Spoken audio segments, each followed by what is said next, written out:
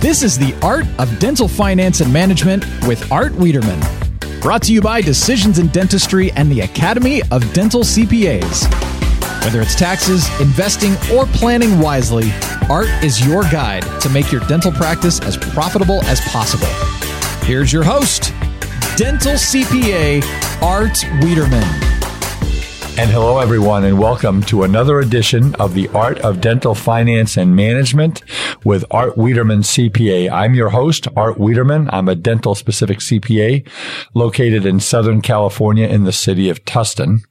And today we are continuing our series, giving you the latest information on the COVID-19 pandemic and how it is affecting the dental profession from a financial standpoint. We are now about 6 weeks into the pandemic. We're recording this show on Sunday afternoon, April the 26th. That will go up on the internet Wednesday the 29th. So as I've been saying for the last 4 or 5 weeks, if things change between now and then, we won't have it on this podcast. But today what I'm going to do is I'm going to do something a little different. We're going to spend the first part of the show. I have a dear friend and guest, Randy Curry, who's been on my podcast before. And there's been conversation about whether a business interruption insurance policy would come into play in providing a dental practice or frankly any business from providing them benefits under their business interruption policy. And again, folks, we have the federal government is doing what they can. They're putting out trillions and trillions of dollars. Will it be enough? I don't know. But people are looking to different sources and they're looking at insurance policies and companies. So Randy is an expert on that. We're going to get to Randy and we're going to talk about that and what you can do to take a look at whether this is going to work for you. And then we're going to spend the rest of the time. I'll give you some updates on where the PPP loan program is and what you should be doing. And we're going to talk a little bit about strategy as far as what do we do now while your dental office is closed, and what do we do after the money runs out from the PPP for 8 weeks. And we'll also update you on the new bill that Congress passed and the president signed on Friday, a couple days ago from the recording of our podcast. So let me give you a little information first, and we're going to get right to Randy.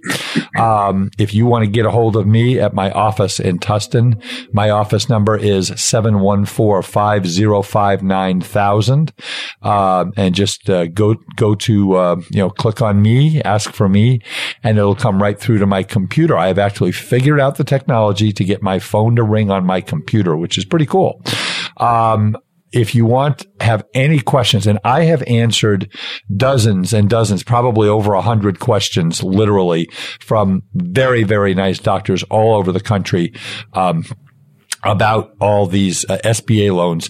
If you want to send me a question, artwiederman@gmail.com. I believe I've answered every one of them, and we're here to help. This is all hands are in. It takes a village, and we're all in this together. And any help that I can give a doctor, whether they're in Southern California in my backyard, I've been talking to doctors on the East Coast and Arkansas, Mississippi, Washington. I mean, I've responded to a lot of emails. We've sent a lot of referrals to our dental CPA group, the Academy of Dental CPAs. So send me an email at artwiederman@gmail.com. If you have, we'll go on the internet also. One of our wonderful sponsors, our big partner in this is Decisions in Dentistry magazine.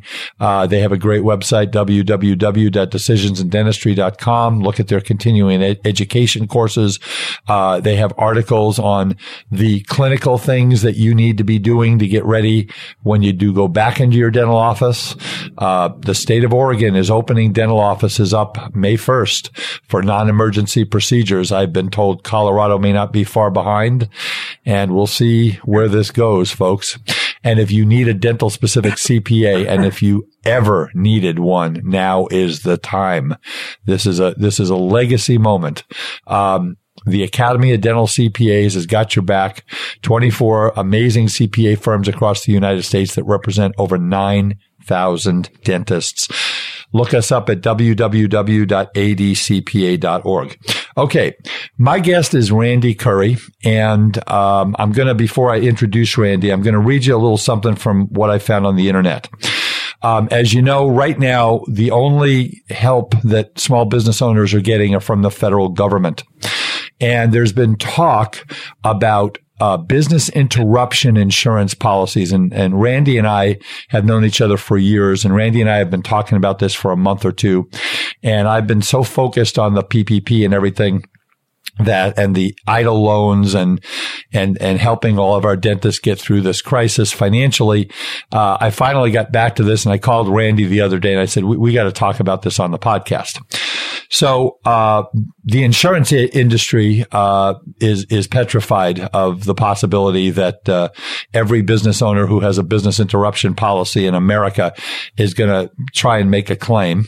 But I'm going to read you something. There was a letter written on April 2nd to California Democratic Representatives Gil Cisneros and Mike Thompson. And the letter was written by a conglomeration of insurance groups, including the National Association of Mutual Insurance Companies, Independent Insurance Agents and Brokers of America, American Property Casualty Insurance Association, Reinsurance Association of America, and the Council of Insurance Agents and Brokers. And basically, here is part of what they said in their letter to the two California congressmen. Quote, insurance coverage works by spreading risk, but that model simply cannot account for a situation in which losses are catastrophic and nearly universal. Standard business interruption policies do not and were not designed to provide coverage against communicable diseases such as COVID-19, and as such were not actuarially priced to do so. So with that, Randy Curry, my good friend, how you doing this morning? Welcome to the Art of Dental Finance. Thanks for having me, Art. Good to see you. Well, and just so you know, Randy and I have done many, many cases together where we are, one of the big things that Randy does is, if you become disabled as a dentist and you can't lift your arm anymore, or you can't, your neck or your shoulder, the first thing I tell a dentist to do is do not call the insurance company, do not respond to the insurance company, call Randy. And Randy has done, miraculous, and that is not an exaggeration, miraculous things to help our doctors get the maximum legal benefit out of their policies.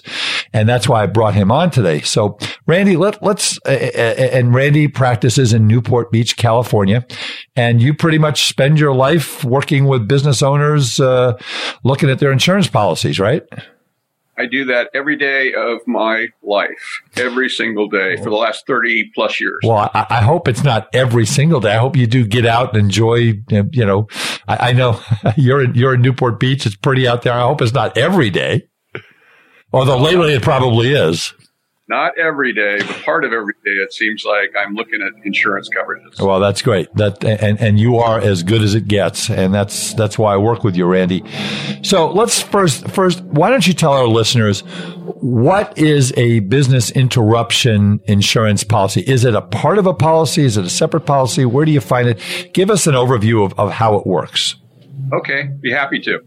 There's generally not a freestanding policy called a business interruption policy. Generally, it's part of a dentist or another businessman's commercial business coverage. Ordinarily, you'll think of it as liability coverage. Somebody falls on your property, or if you have a fire, or if you have a theft in your business, it covers you in regards to those kinds of losses. It's general liability, general policy, general business policy, or commercial business policy. They're called different things. And in those policies, also generally there's business interruption coverage. It's not always called business interruption coverage. It can be called loss of rents. It can be called loss of use coverage. It can be called loss of income coverage. And those are the protections we're talking about. Most businessmen throw those policies in a drawer or in a file cabinet and don't read them. And they don't really understand them. But let me give you a kind of a correlation to your homeowner's coverage.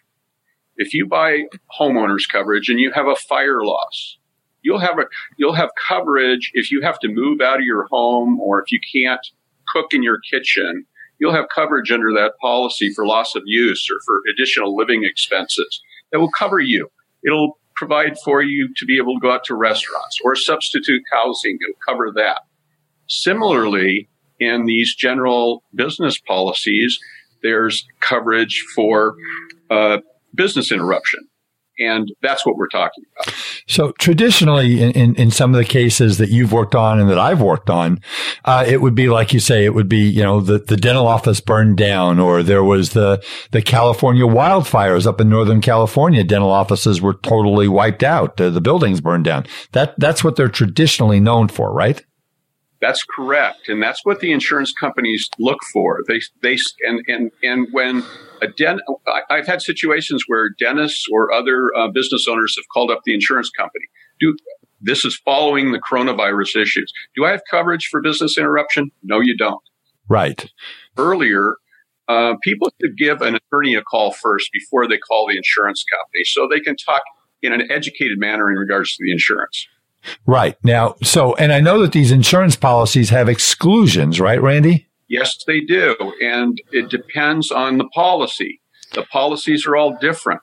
There's not just one policy, and I've gone through thousands of them in my career, and they're all different depending on where they are issued and what company is issuing them and what the coverages are within the policies themselves, and that's critical.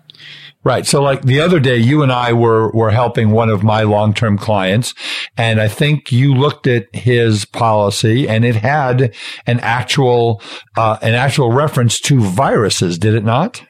It sure did. And a lot of these policies do. And that's when you call a broker or you call an insurance company, they'll say, well, you have a virus exclusion. But that's not the end all. There can be coverages beyond that would cover in a situation even with virus that may not be in the office, but may be in the community and causes the business interruption. In other words, the government is saying close down, or the dental association or the medical association is saying close down for safety purposes. And there may be coverage even with the virus exclusion. Now, it's interesting because in some of the states in the United States have absolutely mandated, I think Pennsylvania was one, I think Louisiana was one, that where the state flat out said, dentists, you will shut down, period. There's no discussion. In California, it was the California Dental Association strongly recommended a shutdown, but we also have our governor here in California, Governor Newsom, who basically did a stay-at-home order, right? So it's, I mean, then you get into the issue of did the dentist were they legally shut down? I mean, we get into that?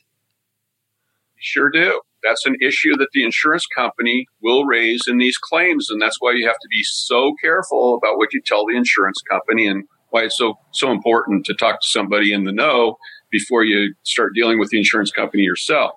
Because under these policies, there's commonly coverage called civil authority coverage. And what that is that it provides coverage in the event you're unable to access your property due to a government order, due to physical damage to another property, not to your own, but the physical damage issue is key too, because the insurance company is going to say, well, what's the physical damage? All you're talking about is the risk of a virus. No, there's virus in other areas. If there's virus in other areas that causes your business to shut down, there may very likely be coverage under the civil authority coverage, even if there's a virus exclusion.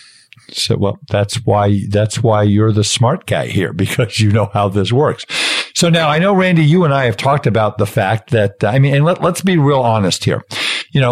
Business owners right now have businesses that have expenses. They have employees, many of whom have been laid off, and they have zero revenues. I was listening to on Face the Nation this morning, the guy that's in charge of Expedia. He says we were bringing in $200 billion a month, and now we're at zero. I mean, there's no playbook for this. So the federal government can only borrow so much money to help small business owners. And the insurance companies have deep pockets, and people are looking in this direction. So I know, Randy, you and I have talked about that there's been some litigation that's been going on. Can you share a little bit about the litigation that's going on these policies, even before COVID-19? Yeah, actually, there were litigation. There was litigation that happened after the 9/11 events, where one, for instance, is United Airlines sued its insurance company for failure to pay damages resulting from the closure of Washington National Airport. They lost that case. Why'd they lose it? The court said that was not shut down due to direct damage to adjacent property. Therefore, there's no coverage under the policy, under the United Airlines policy. But then there's other cases where where those cases have gone the other way, depending on the exact language of the coverage, the exact language of the policy. So the policy language is absolutely key. So it's really important. And folks, I've been doing this podcast for a year and a half. I've had, this is number 71, I think. I've had lots of guests. So the last 5 weeks I've been doing it on my own.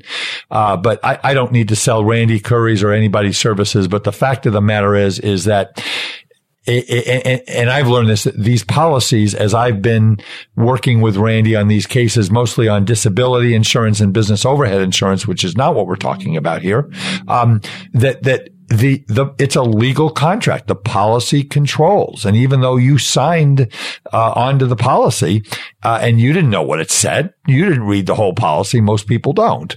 It is a legal contract. So where are these cases, Randy? Have any of them been settled? Or are they still in the courts? They're just the older cases in regards to 9/11 are resolved. They're done. However, the cases in regards to coronavirus, these are all brand new. Civil courts are basically closed down right now. Right. So you can file cases. My concern with your listeners is that they make timely claims, because these policies say you have to make a claim within 30 days or 60 days, 90 days, whatever the policy says. And if you don't do so, you can lose your rights.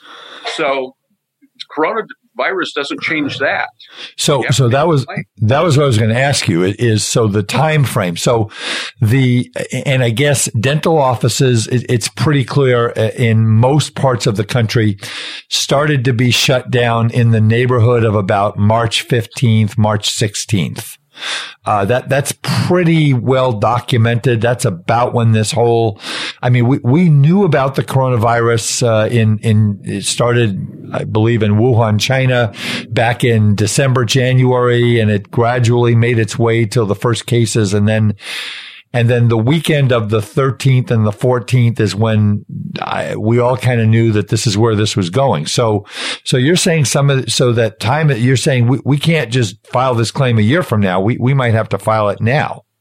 Yeah. A lot of people will think, okay, what's the statute of limitations for a lawsuit? And, I'll just wait. No, you have to present a claim. It has to be denied or you have no loss. And if you don't do it on a timely basis, you might lose those rights. More importantly, or at least as importantly, in my mind right now, is that at least in California, the California legislature, I know, is looking at legislation that would basically eliminate in California the exclusions for the virus. If that were to happen, I'm concerned that the legislature, in order to protect the insurance companies from opening the door to all kinds of claims, would say, okay, if insureds have submitted claims, then the virus exclusion will not apply. But if they have not made timely claims, they are not eligible for this legislation. In other words, I'm very concerned that your listeners could lose rights. Okay, so let's talk about the mechanics of how we would do this. So we go ahead, we have a listener, and we get that listener in touch with you, and that listener sends you the policy. So you have to review every single person's policy that brings you in to do this, right? Yes, unfortunately, that's true. Okay. And you may actually say to a listener, or a dentist, your policy is so ironclad here, it doesn't make any sense. Or is there going to be, is the potential legislation going to allow us that everybody should make a claim? I am wondering at this juncture, and I go back and forth on this because obviously I can't tell somebody to make an illegitimate claim, but policyholders are entitled to make claims. an insurance company is required to investigate those claims. An insurance company has to make a decision in a timely manner. What has happened in the few claims that I've seen since that have been denied, the insurance companies have basically not investigated and have basically said there is no coverage. Sorry, and says it over the phone or sends a short letter. Now the Department of Insurance in California, the commissioner has said, insurance company, that's wrong. You have to let people make claims. You have to you have to do an investigation. You have to make a determination. So it may be that if Dr. Smith, let's say that Dr. Smith hears this podcast on Wednesday, he calls you, and on Friday, you file a claim, you help him file a claim on his business interruption policy. And a week later, they get an automatic denial notice. They may be violating their job as an insurance company, is what you're saying, maybe, right? Well, the insurance commissioner will not like to hear that because that's a violation of California law, and it's a regulatory violation that the insurance department in California could take up. Okay. So, and then I know you're not the accountant. That's why you work with me, but, do you have any feel? Let's say we have a dentist. Dentist is doing $1 million a year, and it's $80,000 a month of revenues, and he's going to lose, I don't know, $300,000 in revenues from this, $400,000. I mean, once we get to the point that we do the numbers, how do we figure out what the damage is? Is that something we do now? Is that something we do later? How does that work? Well, first of all, it depends on the damages themselves, and what's recoverable is dependent upon what the language of the insurance policy says. Okay. A lot of the day, it's loss of business income and extra expenses. So that's something that needs to be determined, I think, pretty much up front. I mean, the insurance company might say, okay, you say you want to make a claim. What are your losses? You have to basically tell them what their losses are. You have a duty to provide that information. I don't do that as an attorney, but you and, other CPAs, that's your bailiwick. That's what you guys do. Right.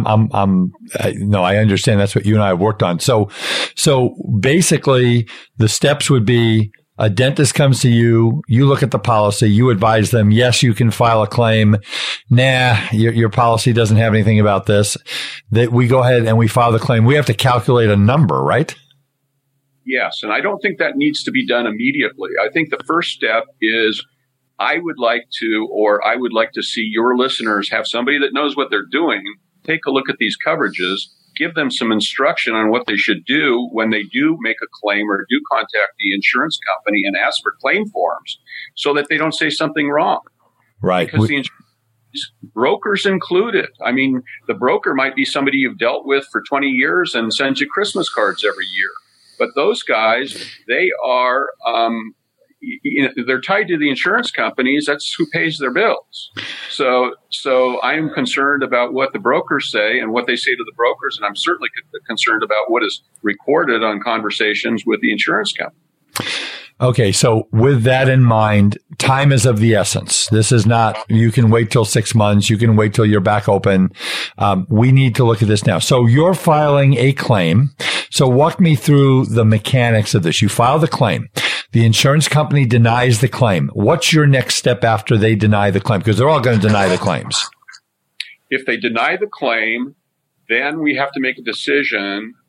The insured has to make a decision in regards to what they do at that juncture. Do they contact the Department of Insurance in their state? Do they make a regulatory complaint? Do they file litigation at that time? But see, if they go ahead and do the claim properly, then they have the ability to wait a little bit, because then they'll see what the Department of Insurance or the legislature is going to do in their state in regards to some of the exclusions, like this exclusion for viruses that are in a lot of these policies. So it's like, so we're filing, I guess you would call it like a protective claim. In a certain way, yeah, that's true, because then after that happens, then you have a period of time, the statute of limitations in California, the bad faith statute's 2 years, but you have additional time to say, okay, let's wait and see, or I'm upset and I'm going to file a lawsuit, or I'm going to contact the Department of Insurance and give this insurance company the devil for what they're doing. Right. Okay. So, Randy, I think, is there anything else you wanted to talk about in regards to this subject? Because what I want to do is I want to give your information out. Anything else you want to mention that would be relevant here? I think we covered pretty much how this works. I think we covered it. One thing I did not talk about is there's basically two types of coverages. One that provides for coverage for named perils, like a fire loss or a theft loss, and may not provide coverage for business interruption or for virus. I can pretty much tell after reviewing the policy whether it's that type of policy, and there's just no hope. But most of these policies that include business interruption are what we could call all risk policies. In other words, they cover everything unless there's a specific exclusion. And that exclusion has to be clear. If there's any ambiguity in that exclusionary language, it's construed against the insurance company and in favor of the insured because the insurance company drafted it. So that's very important. That's what I'm looking for. If there is not specific coverage, is there anything that is absolutely ironclad and exclusion? If not, the insurance company's in trouble. Well, and you taught me this very, very quickly in our relationship, professional relationship. You taught me that ambiguity goes in the favor of the insured. And oh my goodness, I have gotten an education on disability, business overhead, long-term disability policies, and these are some of the most ambiguous documents I have ever read. Unbelievable. All right. So let's put a bow on this, Randy. I had this conversation, Randy. We have thousands of listeners who listen to this podcast. And we have thousands of listeners who listen to it when it comes out and who download it. And we have clients. We're going to have you in the next week or two come into our weekly, HMWC Eide Bailey, webinars, which we do, Tuesday mornings at 11 a.m. California time. I'm going to tell you that if you want to send me an email and you want Randy's information, send it to artwiederman@gmail.com. We're going to put Randy's information in the meeting notes, the email and the number. So Randy, if they want to call you directly and talk to you, and I had this conversation, be prepared. You might get a bunch of phone calls, or emails. What would be the best phone number for them to reach you at? My office in Newport Beach. My office number is area code 949-258-4381. If I don't pick up, and a lot of times I'm busy, please leave a voicemail message. And Randy is real good. And then the best email for them if they want to email you directly? They're welcome to email me at rcurry@currylawyers, currylawayers.com. And folks, I do think you're going to hear more and more about this. And again, for some of you, if you have to file a claim within 30 days, in your experience, Randy, do they have maybe 60 days or do you think a lot of them are 30? No, I think more of them are 90, but there are some 30. That's my concern. Okay, well, 30, we're probably past that date, but if they're 60 or 90, then we've got some time, but time is of the essence. Anything else you want to do, Randy, on this subject? Because it is important. We're trying to do everything we can for our doctors to find a way to help them in the long run. Nope, let's help these people out. Sounds good. Randy Curry, my good friend, thank you so much for coming on to the show today. Thanks a lot, Art. Thank you, Randy, for that great information. And I think it's going to be really interesting, folks, to see where this goes. This is not money that you should count on, but I will tell you in the big picture, people are looking at sources of money to recover from this horrible pandemic. Small businesses are looking for this. And the government can only go so far into debt. They're going to be looking at some of these other sources like deep pockets, like insurance companies. And there are, as Randy said, all these lawsuits that are out there and states and possibly the federal government who might be changing these laws. to help businesses. So we'll see where that goes. So for the rest of the podcast, what we're going to do is, one of my favorite TV shows is Jeopardy. So this will be kind of a potpourri category, a little bit of everything that's been going on. Let's start off with the update on the PPP program. Now, as I'm sure you know, on Friday of last week, actually Friday, that would have been April the 24th. We're recording on Sunday the 26th. April the 24th, President Trump signed a $484 billion extension, additional stimulus package, which included $310 billion going to the PPP program. $60 billion of that will go to small community banks, and the other $250 will go into the pot for people who did not get funded the first time around. I suspect, and I'm a positive person, but unfortunately, I've been reading and talking to lots of people. There are a lot of small businesses that did not get funded the first time around. I would not be surprised if by the time you listen to this podcast that the $310 billion was spoken for, accounted and spoken for. I would not be surprised. So if you are going to apply and you hear this on Wednesday the 29th, and there's still money in the pot, I would apply as soon as possible. If you don't end up getting PPP, if they don't go ahead and fund this for a third round, which I would think they're going to, there's talk about CARES 2.0, but it probably won't come for another month or two, which is good and bad. I mean, none of this is good, but the good is that if they do put more money into this, and people apply, and they're in the queue and they get it a month or two from now, it may very well be when your dental office is open. Again, it's been the wild, wild west. But so what happens is that we are now waiting, desperately waiting for the guidance on the forgiveness. Remember, I told you there's three pieces to this. The first piece is the application piece. Now, to show you how absolutely, I'm going to use the word absurd some of this is, on April 3rd is when banks started accepting applications for the Payroll Protection Program.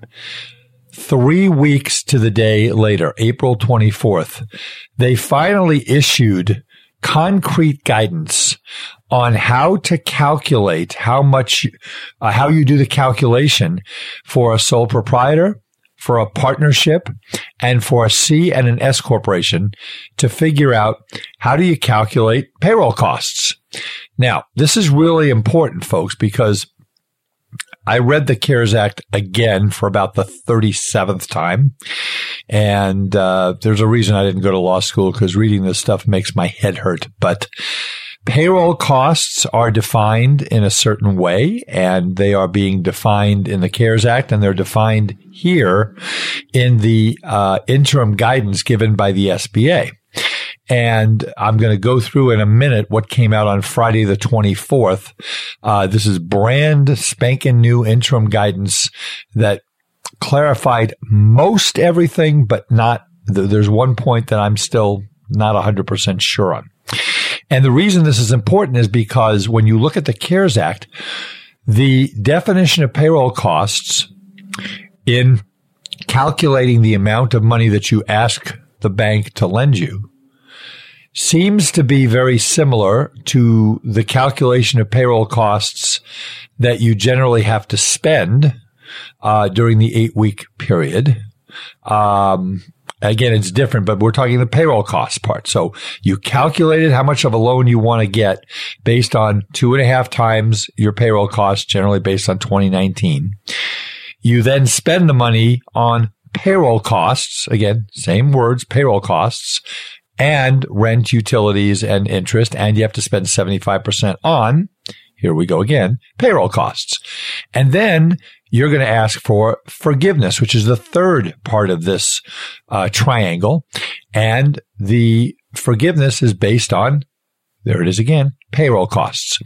So we are, again, desperately waiting. And again, tomorrow morning, as we record this Sunday night, tomorrow morning, it looks like we're supposed to get detailed guidance from the SBA that tells us how do we calculate the forgiveness.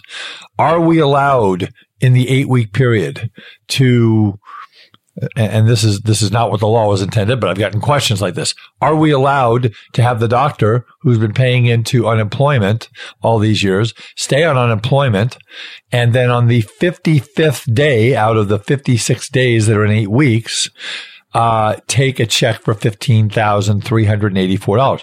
We don't know. But what I want you to be thinking about in this whole PPP process is I want you to be thinking that at the end of the day, what's going to happen is after the 8 weeks are over, you have 8 weeks to spend this money on what the Congress wants you to spend it on. After this 8-week period, you're now going to go and put a package together, or your financial advisor is going to put a package together for the bank. And the bank is going to have an underwriter. They're going to have lots of underwriters. And they're going to get thousands and thousands of these packages. And the underwriter, who is probably a relatively intelligent young man or young woman or old man or old woman, is going to be given a list of rules and a checklist that says this is what you have to do, and you have to check these boxes.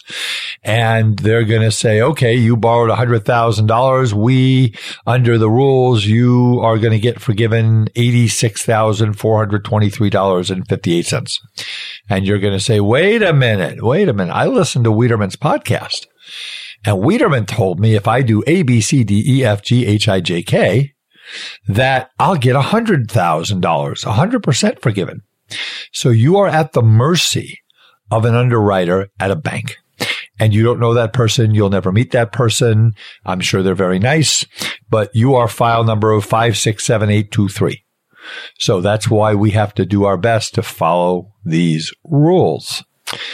So let's talk about this guidance that they gave us on April 24th, this last Friday, about 8 or 9 questions that they gave us.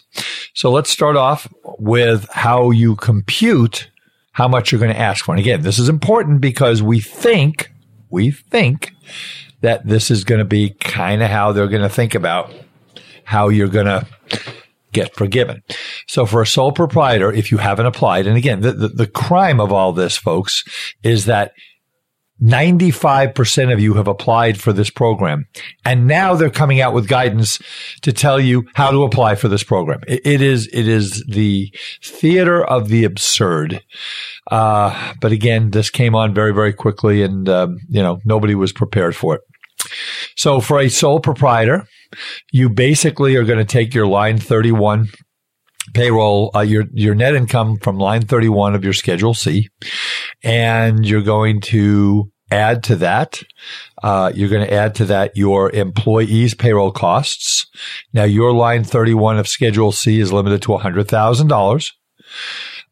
It appears that the owner doctor does not get to add his or her health insurance premiums or their retirement contribution, because those two items are not included on Schedule C. They are included on page 1 of the 1040. Self-employed health insurance goes on as an adjustment to income on page, on one of the schedules. I don't even remember what the schedule is now. They've changed the 1040, and I'm not going to bore you with all the numbers. That's why we have computers. And so the health insurance and the retirement plan contribution is not part of the Schedule C. So for a sole proprietor, you get up to $100,000 of your income, and you get to add that to payroll costs. And we've had lots of banks who have disallowed this. Said, no, that's not on your W-3. That's not included. Well, if you haven't applied for this PPP loan, you get to include up to $100,000 on your Schedule C. So that's a sole proprietor. So for the sole proprietor, we get to deduct, and we're more than likely going to be able to be forgiven if we pay, 850 seconds of $100,000 of salary, or in your case, Schedule C income for the owner, 850 seconds of the health insurance, 850 seconds of the retirement plan contribution, and basically 8 weeks of payroll. Now, again, we're waiting for the guidance. And we have, by the way, I want to make a point. We've sent out a PPP planning spreadsheet. It's on our website at www.hmwccpa.com. Included in there is a line for employee benefits. And this was done before this guidance came out, and I'm going to probably add a little bit to the instructions this coming week. So it includes the health insurance and the retirement plan contribution. So for a sole proprietor, we don't get that. We don't get that. Now, let's move on to a partnership. And they gave us some guidance last week on a partnership. And now they're giving us what appears to be some more concrete guidance. But this is really interesting. So for the partnership, you have to add your 100,000. You get the 100,000 for the owner, or less. And it is the amount of what's called net earnings from self-employment, which is the amount when you get your K-1, which is computed on box 14A of your K-1. And you have to reduce that by any Section 179 expense that you use, any unreimbursed partnership expenses claimed, and then you have to multiply that by 0.9235, which is going to drive you up the wall. But basically, they don't want you to be able to write off the employer portion of your self-employment tax because that's not included in any of these calculations. None of this includes, for partnerships, the owner's health insurance, and because the owner's health insurance goes on, I believe it's line 13M of the K-1. And it does not include the owner's retirement contribution, which I believe goes on line 13R of the K-1.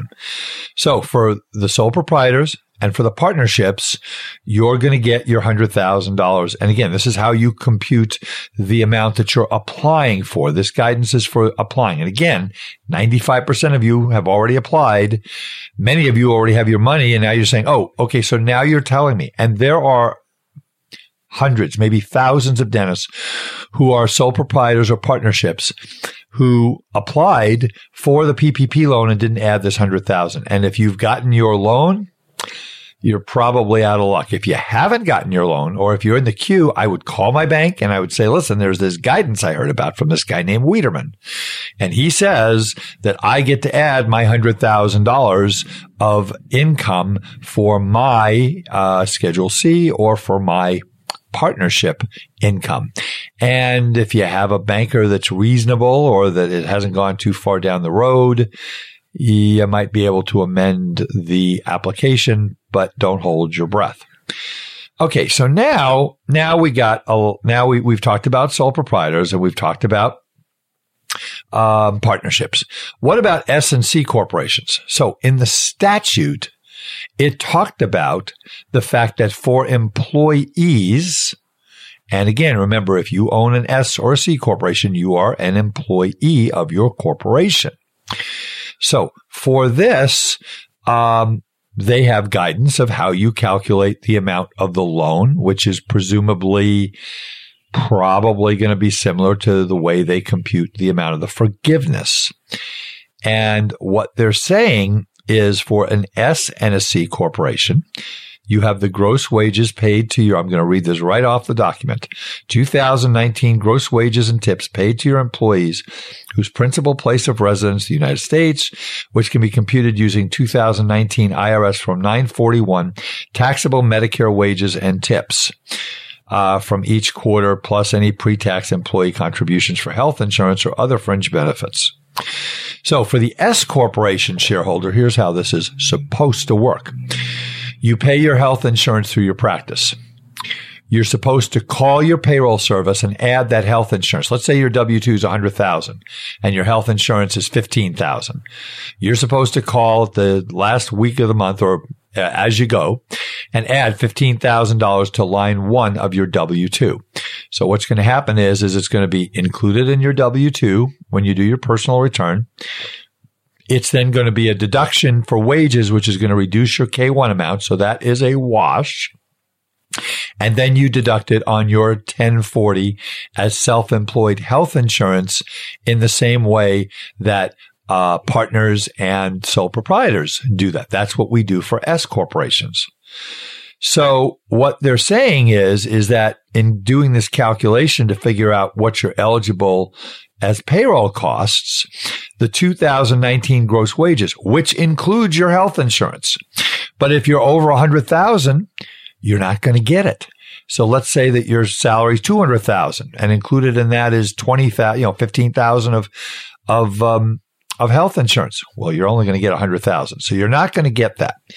And then it goes on to talk about the fact that you get to deduct for an S corporation the health insurance contributions, which are included line 18, which I believe is the other deductions line, attributable to health insurance. Well, your health insurance should not be in there. Now, I've prepared thousands of tax returns and reviewed thousands of tax returns, maybe tens of thousands of tax returns in my career. And I will tell you that many, many times the employer's health insurance on an S corporation tax return is included in insurance expense. That is wrong, incorrect. Do not pass go. Do not collect $200, but it's done all the time.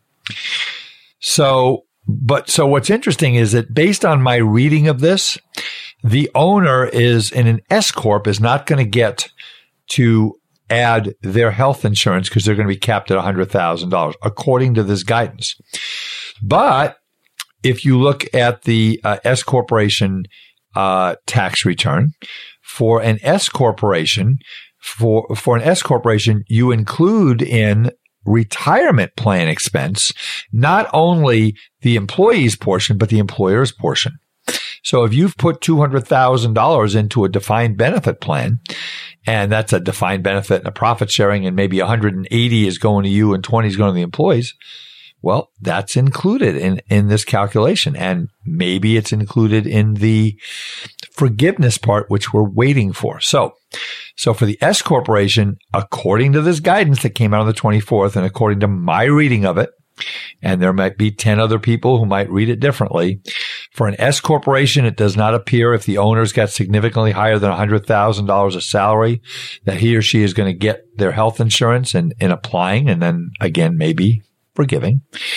But they are going to get their retirement plan contribution. Now, if you are a C corporation, which most of you are not, most of you who are incorporated are S, but some of you are C corps. For you, guess what?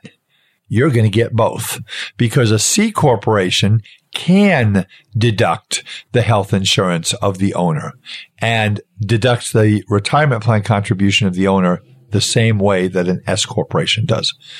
So it appears to me that you will get the retirement plan contribution for yourself if you're a C or an S, and that you will not get it if you're a partnership or an S corporation. Now, we are hoping, I was talking to my very good friend, Kate Williford. There are, I can't call all 24 firms and 90 or 100 people that are involved in this. And, Kate is in Northern California. She is just a dear friend. I've known her for 20 years, and she and I have been bouncing things off of each other on these laws. She'll call me, I'll call her. And, her comment to me when I asked her about this the other day was that, Art, we're really hoping that when they come out with the forgiveness regulations that they'll make some adjustments, but, don't know. It's the wild, wild west. So here's where we are right now. That's the new guidance that we got that I haven't been able to talk to you about because this came out on Friday the 24th. So what's going to happen is, folks, is that now you're going to get your money. All right. And let's talk about this for a couple minutes. Many of you have called me and said, I've got my PPP money. I need to figure out what is the best way to get all of this forgiven. And I have payroll costs and I want to start paying my payroll. So I'm going to give you my opinion without this guidance. Now, although I am dreading this guidance because I'm hoping upon hope that it covers all the different little nuances and questions, and everything that we've been talking about for the past 5 or 6 weeks. I am really hoping so that we can answer questions and we can do this correctly. Because again, the objective is to get this package to the bank, to the underwriter, and get 100% forgiven if we follow the rules. So you've got this money. Maybe wait a couple of days before you pay your payroll. And let's see if we can get some additional guidance. If we don't get this guidance in a week or 2 weeks, here's what I would do. The spirit and object of this law was for you to get this money and to immediately take your employees off of unemployment and pay them their regular salaries. I believe, again, if we don't get this guidance, and again, it's very possible by the time you hear this, we'll have this guidance. And if we do, I will spend the entire hour talking about the forgiveness rules that the SBA put together. But right now, we don't have them. Is if you need to pay a payroll, pay your employees what you would have paid them had there not been a COVID-19 pandemic. If you do that, and you use this money to do this, and you use my PPP planning spreadsheet, which again, if you email me at artwiederman@gmail.com, I will make sure that you get a copy. It's also on our website at www.hmwccpa.com. But if you plan this thing out and you pay your employees and you make sure that at least 75% of the money that you pay out is for payroll costs.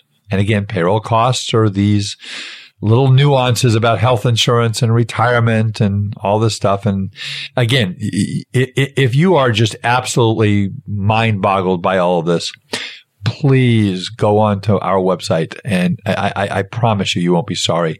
www.adcpa.org. Call the member in your area. Every one of these members has been living this nightmare for the past 6 weeks, including myself. And we've been reading every bit of guidance, so they will help you through all of this. So here's an interesting situation. So one of my long-term 35-year dear clients. It's a partnership of 3 corporations, and they got their money. They got, $328,000, a big practice, three owners. And we got on the phone for an hour and a half on a meeting, and we went through the spreadsheet and we had them schedule it all out. And the way it's looking right now, they're at about 84% payroll costs and 16% rent, utilities, and interest. And so I said, okay, so when did you get your money? They said Friday. It was deposited Friday the 24th. I said, when's your next payroll? They said it's going to be paid on the 29th, but it's going to be from the 13th to the 26th. I said, we have a conundrum. So if you use this I said to them, if you use this PPP money to pay payroll from the 13th to the 26th, and you got the money on the 24th, when we do the forgiveness calculation, are they going to say, wait a minute, we're not forgiving any payroll that's calculated from the 13th to the 24th or the 23rd, even though you paid it during the 8-week period, that payroll was not incurred in the 8-week period. And that's why I told this group, just wait. Let's wait and get this guidance. And if you don't want to wait, then you have to understand that you're risking that when we go to the underwriter, it may very well be not allowed. So folks, use this money to pay your payroll costs. That's what I think that you need to do. And again, hopefully the statute says that tomorrow, the 27th of April, the 27th of April, we are supposed to have the guidelines of how the bank is going to calculate the forgiveness. And it's going to tell us, can we pay all the payroll at the end? Can we pay a retention bonus? There's a rule that talks about the fact that we can't cut our employees' salaries 25%. I mean, with everything that the poor small business owner, and I'm not patronizing anyone. I feel for you guys like you have no idea. And that's one of the reasons I've been answering hundreds of emails from all of you from all over the country. And you're just basically saying, Art, please answer my question, help me. And I don't care if I ever talk to you. I have answered every email that's come in. I'm pretty sure I have. And I just feel horrible for you guys, and small business owners, who have to go through all of this. And on top of it, you have to have a master's in PPP. Well, that's what the ADCPA has gotten over the past 6 weeks, is a master's in this stuff. So give us a call. We'll help you. We'll work you through it.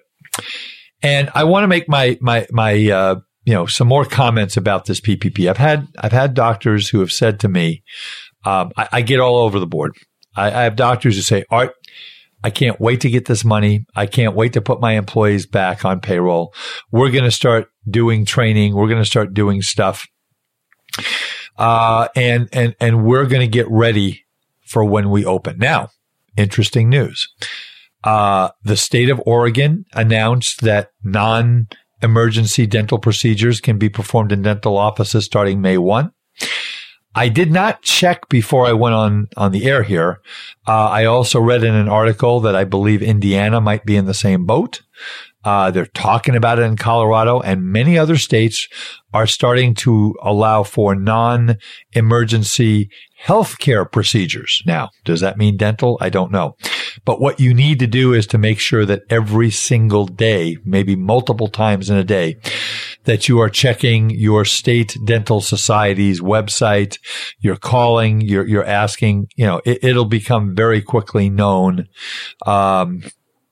in every state, because the president has not said, I'm making the rules. He started out that way, but then he said, I'm just going to let every single governor and every single state government decide how they open things up. And they have opened things up. I haven't gotten out of the house a whole lot in the past 6 weeks. I am as I think I've told you, a severe asthmatic. So if I get this thing, we got big problems. And like I told you, this will be the art of somebody else's dental finance. But I did get to go play 9 holes of golf. We were only able to get on it at about 6 o'clock. So we played 9 holes very quickly before it got dark. And it was surreal. I mean, everybody was in masks, and they had you moving the golf carts. You were in your own golf cart. You couldn't sit with your friend. And the golf carts were spaced about 6 to 8 feet away from each other. And there were spaces where the golf carts had to be parked, and there were trash cans next to each one. I mean, it was just something that you saw in a movie. And unfortunately, I think for a while, that is the way life is going to be in some instances. But if you're a golfer and you can get out, many of the states have opened up the golf courses, and golf is a game that is set up that you can play, and be 6 feet apart from people. And that's a good thing. I mean, we're not talking about golf on the Art of Dental Finance, except I could talk about golf all day long. But that's what's been going on here. And the states are starting to open up. So my whole point of bringing this up, folks, is I have doctors who've said, I'm not putting my employees back on payroll. I'm not doing it. It makes no sense. I'm not going to pay them to sit home. And they're making more money on unemployment than they are making if I put them back on payroll. There was an article on the internet about this young woman on the East Coast who had 27 employees, and she owns a graphic design firm, and she considered her employees as family, and they loved her and she loved them, and it was a love fest and the whole thing, until they had a Zoom meeting, at which point the owner, this young woman who got her PPP loan, said, I'm putting everybody back on payroll effective immediately, and we're going to get going. And she was absolutely lambasted by all of her employees. They posted mean things about her on social media. They sent her mean texts. Several of them quit because they were going to make less money on unemployment, from PPP payroll than they would have on unemployment. And it was selfish of her not to leave them on unemployment until the unemployment ran out. And it was selfish because all she wanted to do was make sure the government paid her rent.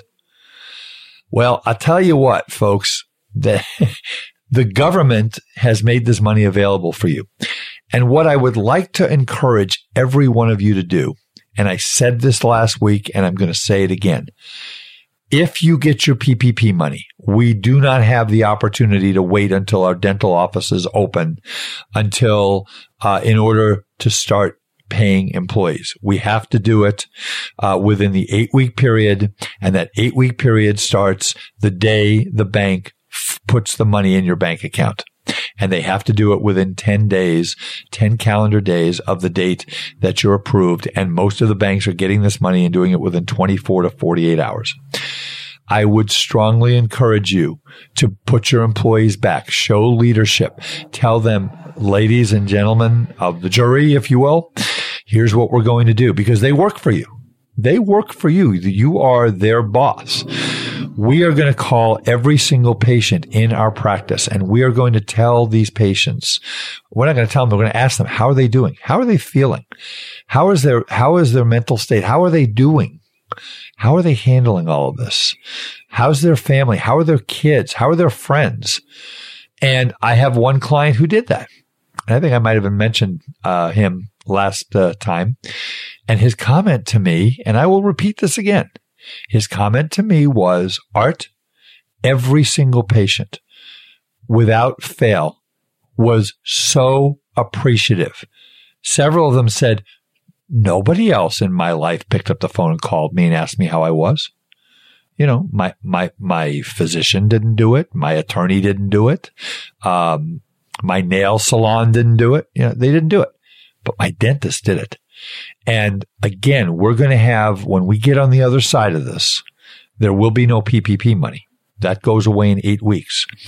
What we need is we need two things. Number one, we need the uncompromised loyalty of your patients.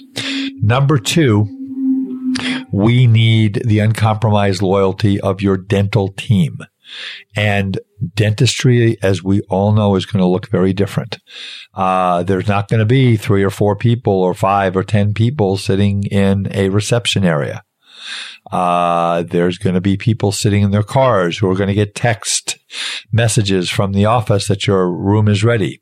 We're going to be purchasing UV machines and different chemicals to make sure that the dental office is clean and safe, which it already was, but the PPE equipment is going to have to be used. It's just going to look different. So we've got to have our patients understand two things. Number one, we care deeply about them. And number two, that there is no safer place that they can come than Dr. Wiederman's dental office. And we can't wait. We can't wait for you to come in. And if you use this PPP money, even though they're not going to be in your office, to do this, and you call every patient and you have them understand how much you care about them, the goodwill that you're going to build and the goodwill that you're going to build in the community will be immeasurable, and it will make it so much easier. On the other hand, if you just wait and hire them back the day you get the go-ahead from your state, and then you either start using this PPP money or not, it may not be so smooth. And, there are lots of webinars out there that talk about what you should be doing on a management standpoint, and I would suggest that you listen to them because that's what everybody is saying. So, hopefully by Monday the 27th, by the time I talk to you next after this podcast, hopefully what will happen is that we will have PPP guidance. Hopefully that's what we'll have on the forgiveness part. And if we do, I will report it to you. Again, email me at artwiederman@gmail.com if you want Randy Curry's phone number or information to talk to him about looking at your business interruption insurance and possibly filing a protective claim, as well as our PPP planning spreadsheet, which again, I want to be clear, this PPP planning spreadsheet that I talked about last week that we've sent to a lot of you this week, is to plan what this is going to look like. Some of you are not going to pay the wages until 5 or 6 weeks into it, until you open your office. That's your choice. Some are going to pay it from day one. We just don't know what you're going to do, but this allows you to plan for the forgiveness and to see what we can do to make it better once we have these rules.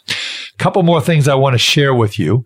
Number one, interestingly enough, Facebook has committed $100 million. They did it about a month ago, and I just found out about it. Facebook has committed $100 million to a fund of grants, and the grants include cash grants of up to $100,000 per business. Now remember, a grant is money you don't have to pay back. And also they're going to give free advertising space in Facebook, I believe. I haven't gotten into the details. I was looking on the internet several times, and I couldn't find out how much of this money has been used up. But you want to go to Facebook. You want to look at grants. I would just Google Facebook grants. And in fact, I actually do have it written down here.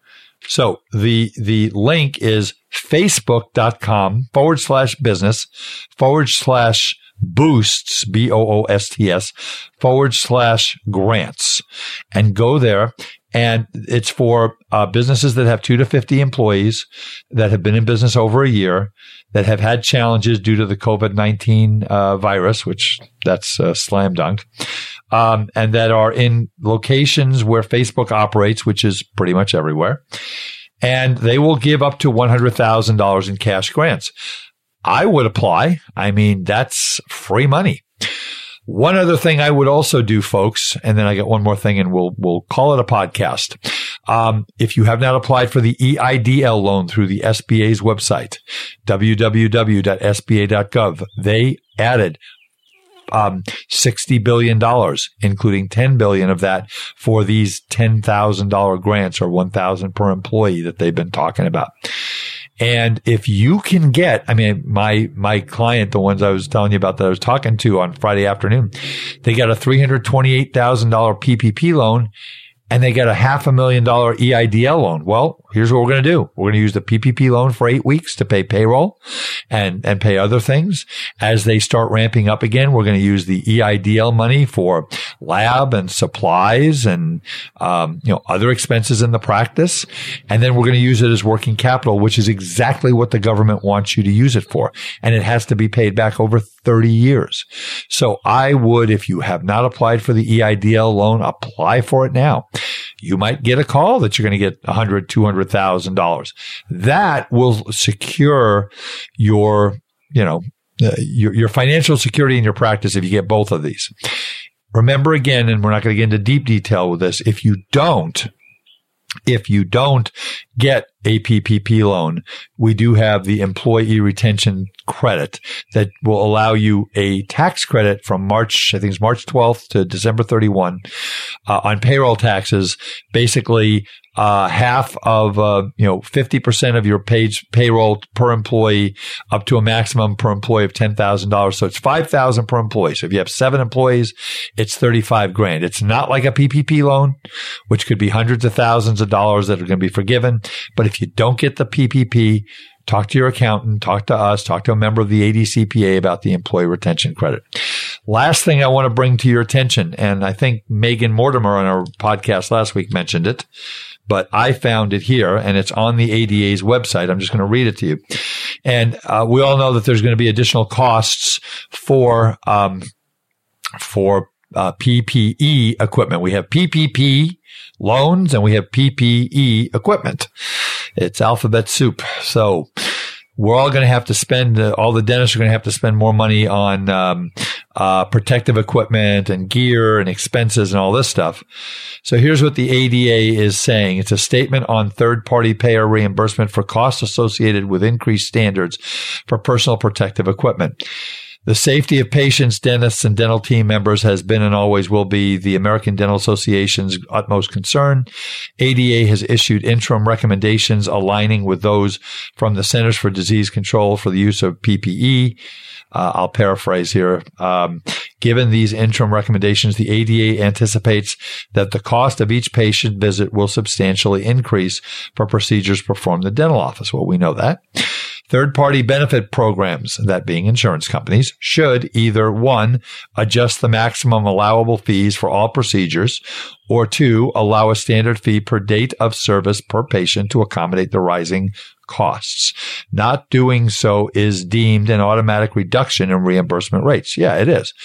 But the ADA has no control over the insurance companies. They're just making recommendations. So here's what they've done. Write this down, folks, if you're not aware of it. Prior to such adjustments taking effect, in other words, before the insurance companies give you an extra ability to bill them for these extra expenses, dental offices may wish to use a new CDT code, D1999. Let me repeat that again. That's D1999. Again, Megan from the ADA, who was on last week, she mentioned it. I will mention it again. It's D1999, unspecified preventative procedure by report to document and report the use and cost of additional PPE. Dentists can use this code once per patient visit/claim to attempt to cover the costs. And they talk about developing a standard office policy, et cetera. And we'll see where that goes with the insurance companies. So, ladies and gentlemen, I want to thank you for listening again. Our listenership, including the people that have come from Decisions in Dentistry. We are now at record levels of people listening to the podcast. I am getting emails from all over the country from people who are, they're getting this information. We're getting their questions answered. We're getting them good information. So again, every Tuesday morning, on Eide Bailey and HMWC's platform at 11 a.m. Pacific time, we're doing weekly updates. And actually, we will have Randy Curry coming on, I think, May 4th or May 5th. Go onto our website at www.hmwccpa.com. Look at the resources tab. You can see all the prior podcasts. Again, the last 4 or 5 of them have been about the PPP and the SBA loans and the COVID-19 crisis, but there's a lot of really good content on just about every business, management and finance subject that has to do with dentists. If you want to get a hold of me in my office, call me at 714-505-9000. Email me at artwiederman@gmail.com. We'll get you the planning spreadsheet for you to plan. Do not submit the planning spreadsheet to the bank. Don't do that. Use it to plan out what you're going to do with this money. If you want me to get you Randy Curry's phone number, his contact information will be in the show notes on our website and on Decision in Dentistry's website as well. And if you want him to look at your business interruption policy to see if he would recommend that you make a claim, he is the best in the business. I wouldn't work with anybody else. If you are looking for some really great content, a lot of really great guidance on what's going on in COVID-19, articles from the best of the best, go to www.decisionsindentistry.com. Look at their CE classes, look at their content. It's just absolutely as good as it gets. And again, folks, if you are not working with a dental specific CPA, if there has ever been a time in your life that you would do that, even if you just did it on a consulting basis, I am one who believes in this life that you get what you pay for. And if you have I have gotten, oh my goodness, 10 emails at least. And here's how the email starts off. Dear Art, thank you so much for your podcasts, your knowledge, and your understanding of this difficult situation is really appreciated. My CPA is clueless. My CPA has no answers for me. My CPA doesn't know how this works. And I'm sure there are many of you out there who have called your CPA and who have asked them, hey, Joe, Susie, help me. How do I do this? What do I do? Do I take this money? What loan do I take? How do I pay my bills? And they don't know. And that doesn't make them bad CPAs. It just means that they're not dental specific. Please, if you've gotten this loan money, or you're going to get this loan money, or you've gotten idle money, or you're just a dentist, please go onto our website at www.adcpa.org. Go click on the members tab. Look for the member in your area. We got you covered in pretty much any state. If you're not sure who the closest member is in your state, email me at artwiederman@gmail.com, and I will personally respond and tell you who to call. Well, that's it for this edition of The Art of Dental Finance and Management. And I'm going to give you my motto for this time in our lives, folks. 5 words. Failure is not an option. It is absolutely not an option. And God bless every one of you. Please stay safe. Stay 6 feet apart. Stay inside. Don't risk this.